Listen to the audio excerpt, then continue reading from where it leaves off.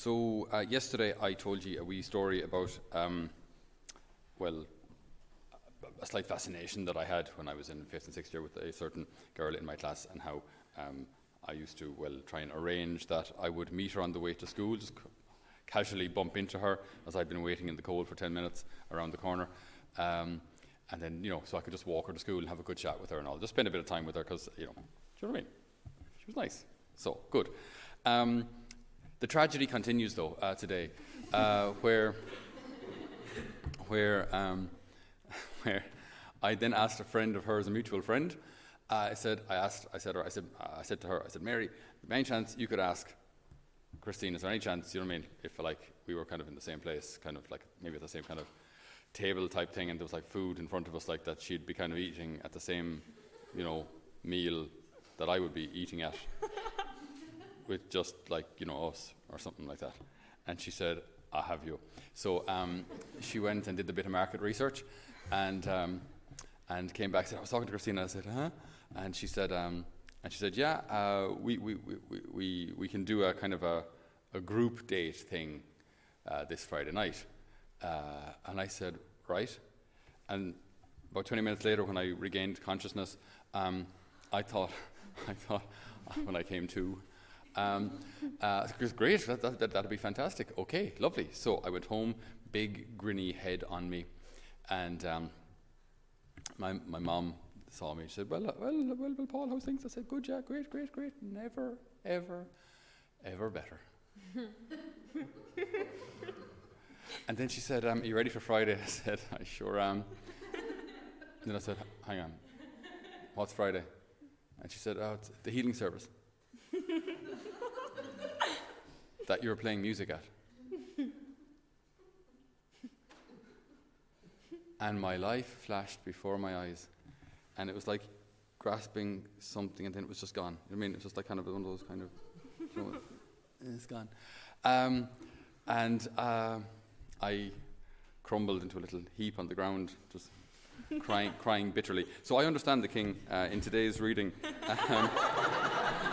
So I fell into a lethargy from acute disappointment, because things had not turned out for him as he had planned.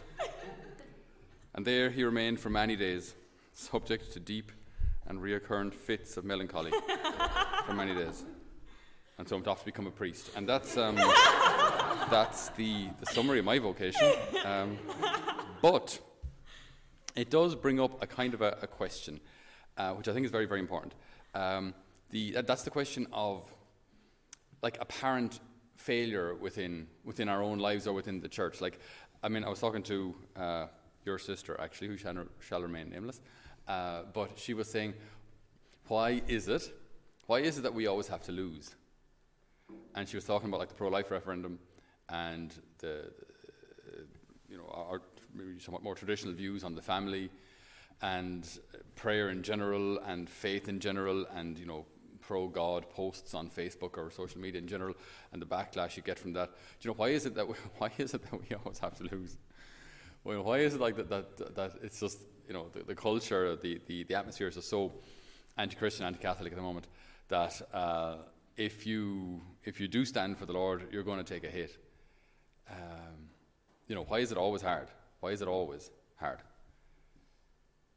And why, if we're doing the right thing, if we're doing what God wants, why doesn't it go easier? Why aren't our efforts, we'll say, more blessed? And why isn't there more kind of immediate fruit? And it's a good question. It's a good question.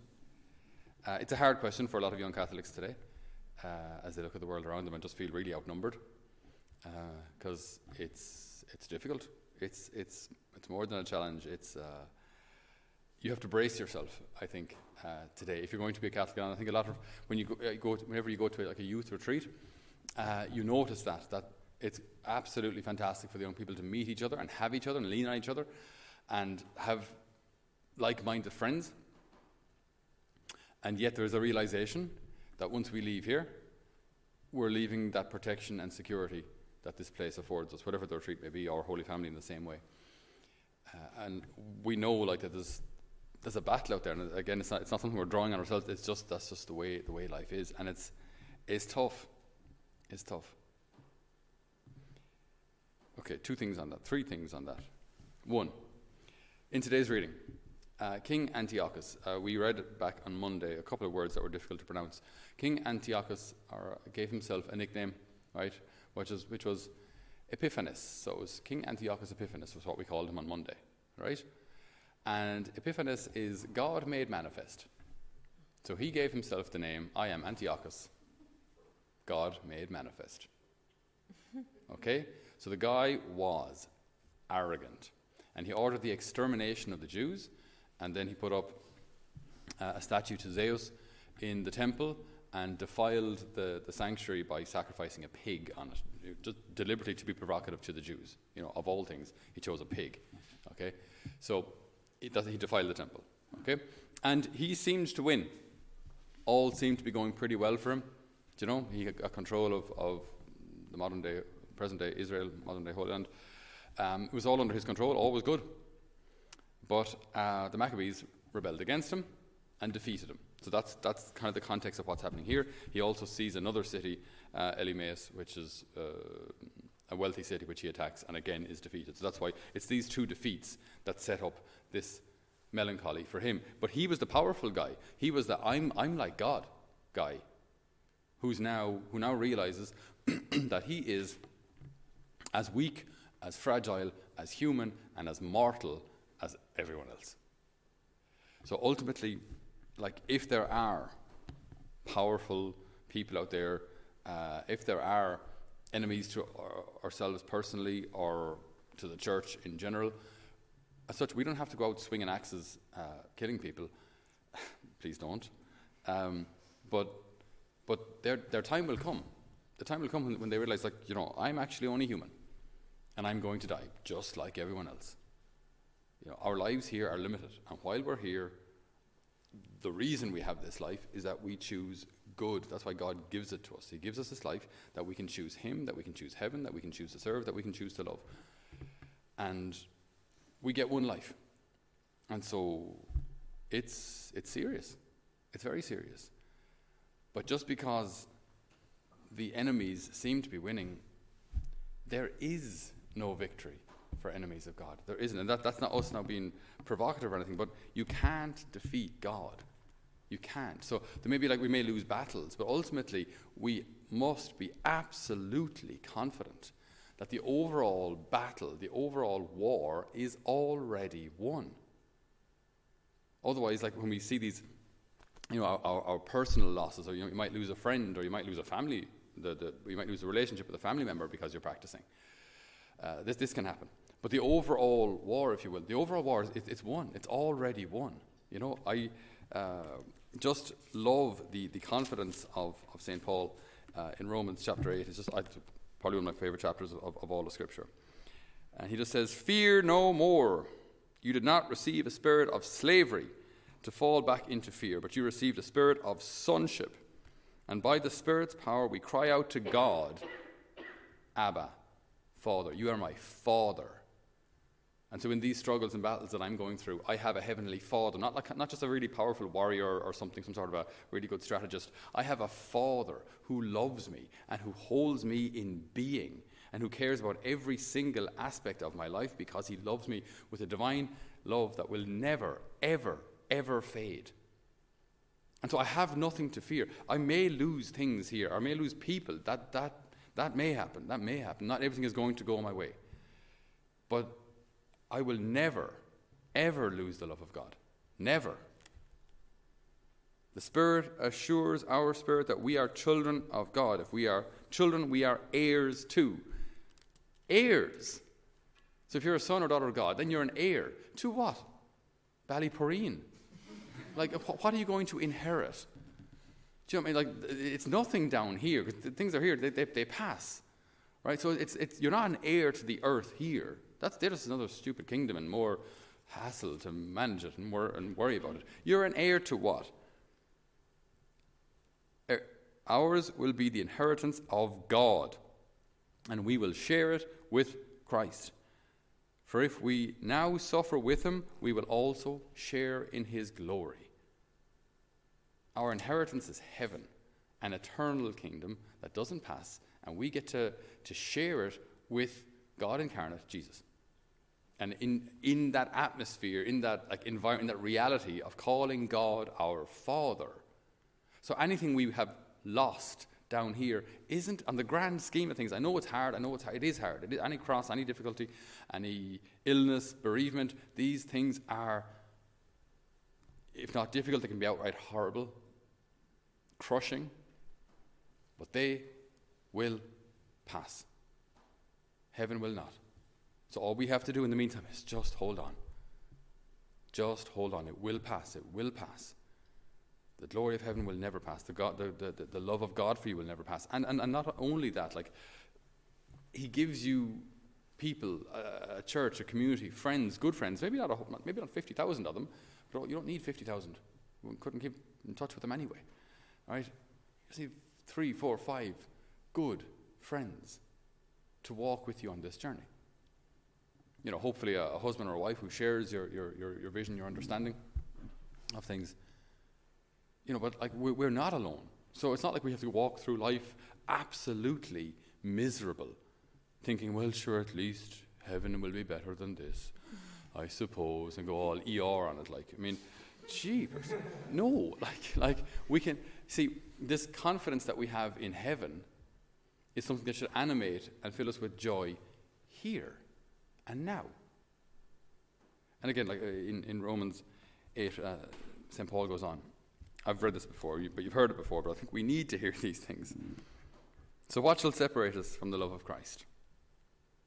Will it be trials, or anguish, or persecution, or hunger, or lack of clothing, or dangers, or the sword? For as Scripture says, for your sake we are being killed all day long. They treat us like sheep to be slaughtered. No. In all of this we are more than conquerors through him who has loved us. And I am certain that neither death, nor life, nor angels, nor spiritual powers, neither the present, nor the future, nor cosmic powers, neither the world above, nor the world below, nor any creature whatsoever will be able to separate us from the love of God which we have in Jesus Christ our Lord. That's the kind of confidence we need to have. That's it. Like, I mean, yeah, things will not always go well or go as I planned. But many things will. Many things will go well. And to be honest, like even success in the eyes of the world, sometimes you really don't want success in the eyes of the world. Sometimes the last thing you need is 2 million in your account, and then having to, worry about that, and then everyone knows you won the lottery. So now your kids can't go to the local school because they could get kidnapped. So then you have to go to a special walled school with big electrified gates, and then they lose all their friends, and your kids are miserable. They have loads of toys at home, but they miss their friends. They miss playing out in the muck, but they can't play in the muck anymore. Because they could get kidnapped, and then you can't just walk around and shop in Lidl's anymore because you could get kidnapped. So you have to have your shopping delivered, and then you don't get to meet anyone anymore. So you get to sit at home in your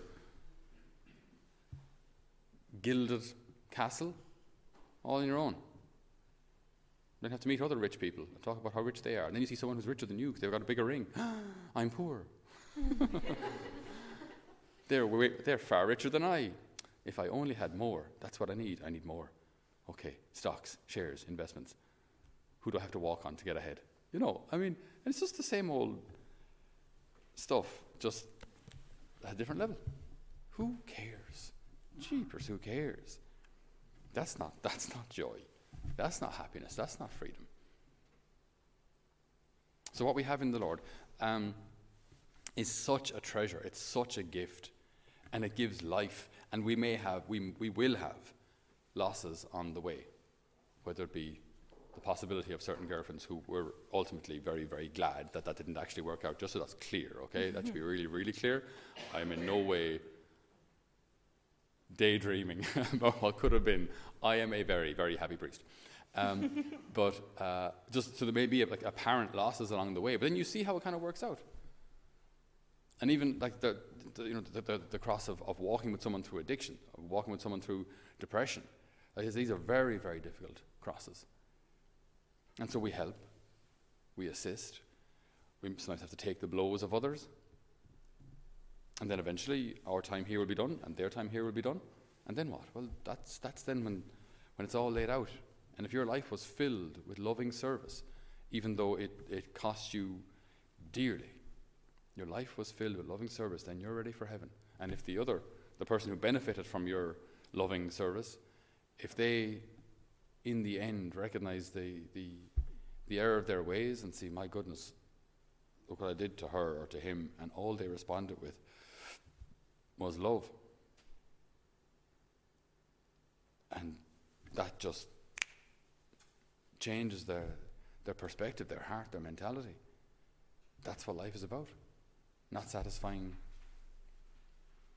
my desires or numbing my thoughts or memories, but it's about loving service. It's about giving. It's about being like the Lord. Who knows what effect that'll have on their soul? So losses may come our way, but when we think of Our Lady at the foot of the cross on this Saturday, all looked lost. All looked absolutely hopeless. The Saviour, and there was only going to be one, is hanging dead on a cross. What now? All his followers are gone. Death seems to have won. The enemy seems to have won. Darkness seems to have won. His enemies stand around and laugh at him and provoke him. And then even his dead body is stabbed with a lance. Was it all for nothing? And in that darkness, in that death, the Lord shows his victory. The Lord shows his power. Not by avoiding death, but by going through it. And so, in some way, we have to do something similar. We don't avoid all the difficulties, we don't avoid all the crosses, but we do have to go through them. But always with his grace, always with his help, always with that knowledge that we should be constantly calling out, Abba, Father, guide me through. And so we ask the good Lord today, in our own crosses and difficulties, that we might be absolutely confident that we are more than conquerors through Jesus Christ, our Lord. Amen. So dear brothers and sisters, thank you so much for joining us for this homily via YouTube, via our live stream, or via the various podcasts. Thank you so much for being part of our extended family, wherever you may be. If these have helped you in some way, if they've blessed you, if they've helped you in your faith in some way, in order to facilitate our mission and encourage our mission, allow our mission to continue, you might consider maybe donating towards Holy Family Mission, towards our formation of our young people here in a place near Clonmel, in County Tipperary in Ireland. So if you wish, you can do so through our website, holyfamilymission.ie, and there's a donate tab there, and we greatly appreciate any help that you can give us. Obviously, we'd be delighted for your prayers as well. Please do pray for us. This is not just a battle against flesh and blood, but also obviously we're engaged in a whole spiritual battle here as well, so we need your help on the spiritual front as well as on the material front in order to allow our mission to continue. So thank you so much for your generosity and for your support, and be assured of our prayers, especially on Wednesday when we offer our Mass and our prayers for all of our friends and benefactors. So God bless you, and we'll hopefully see you or hear you on a future podcast or homily. God bless.